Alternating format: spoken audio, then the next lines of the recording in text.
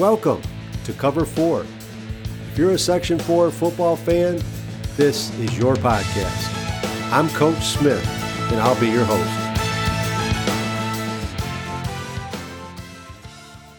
The Cover 4 podcast is brought to you by TDS Performance Improvement. 60% of first-time leaders fail. TDS Performance Improvement prevents these failures by verifying often overlooked prerequisites, followed by assessment, education, and personalized coaching. If you desire to be a successful leader, visit tdspi.com. That's tdspi.com. Click the Let's Have a Conversation button and schedule your free, informative conversation. Welcome to Week 3 preview.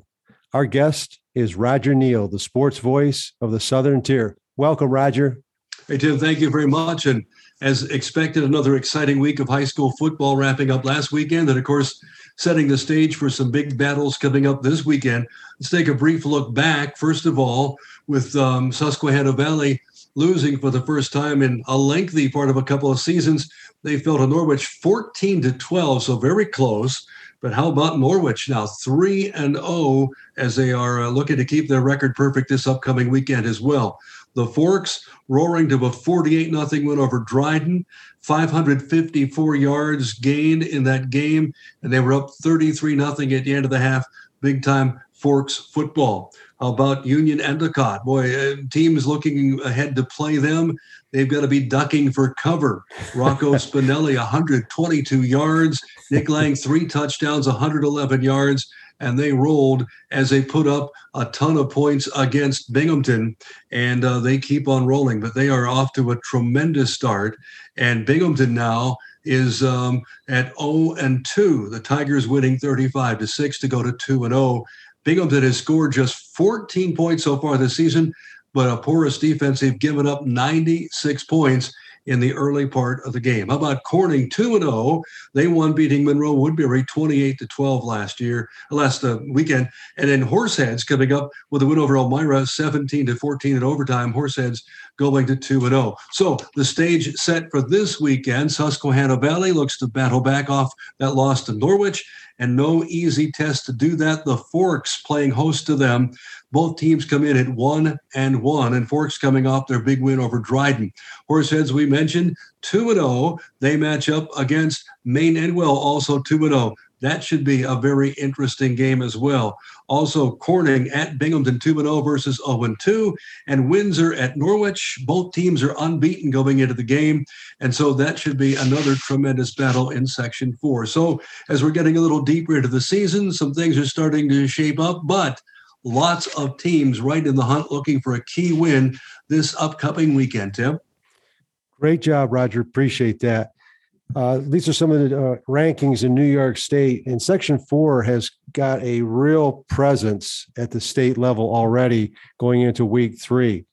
For example, in AA, right now, Corning is ranked 20th, and Elmira is honorable mention.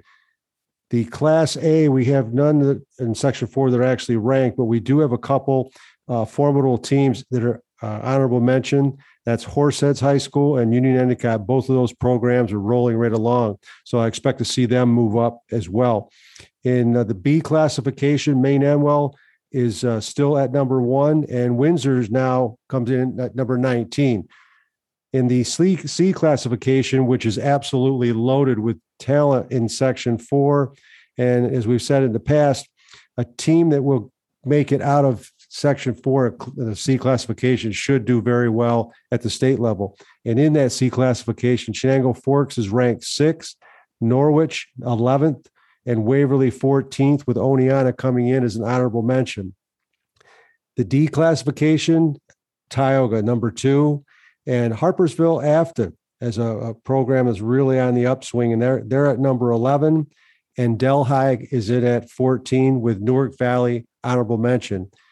And in our biggest classification in Section 4, that's the 8 player, Spencer Van Etten Candor. They're ranked number 2, followed by Green at number 7. And then there's 3 teams in the honorable mention.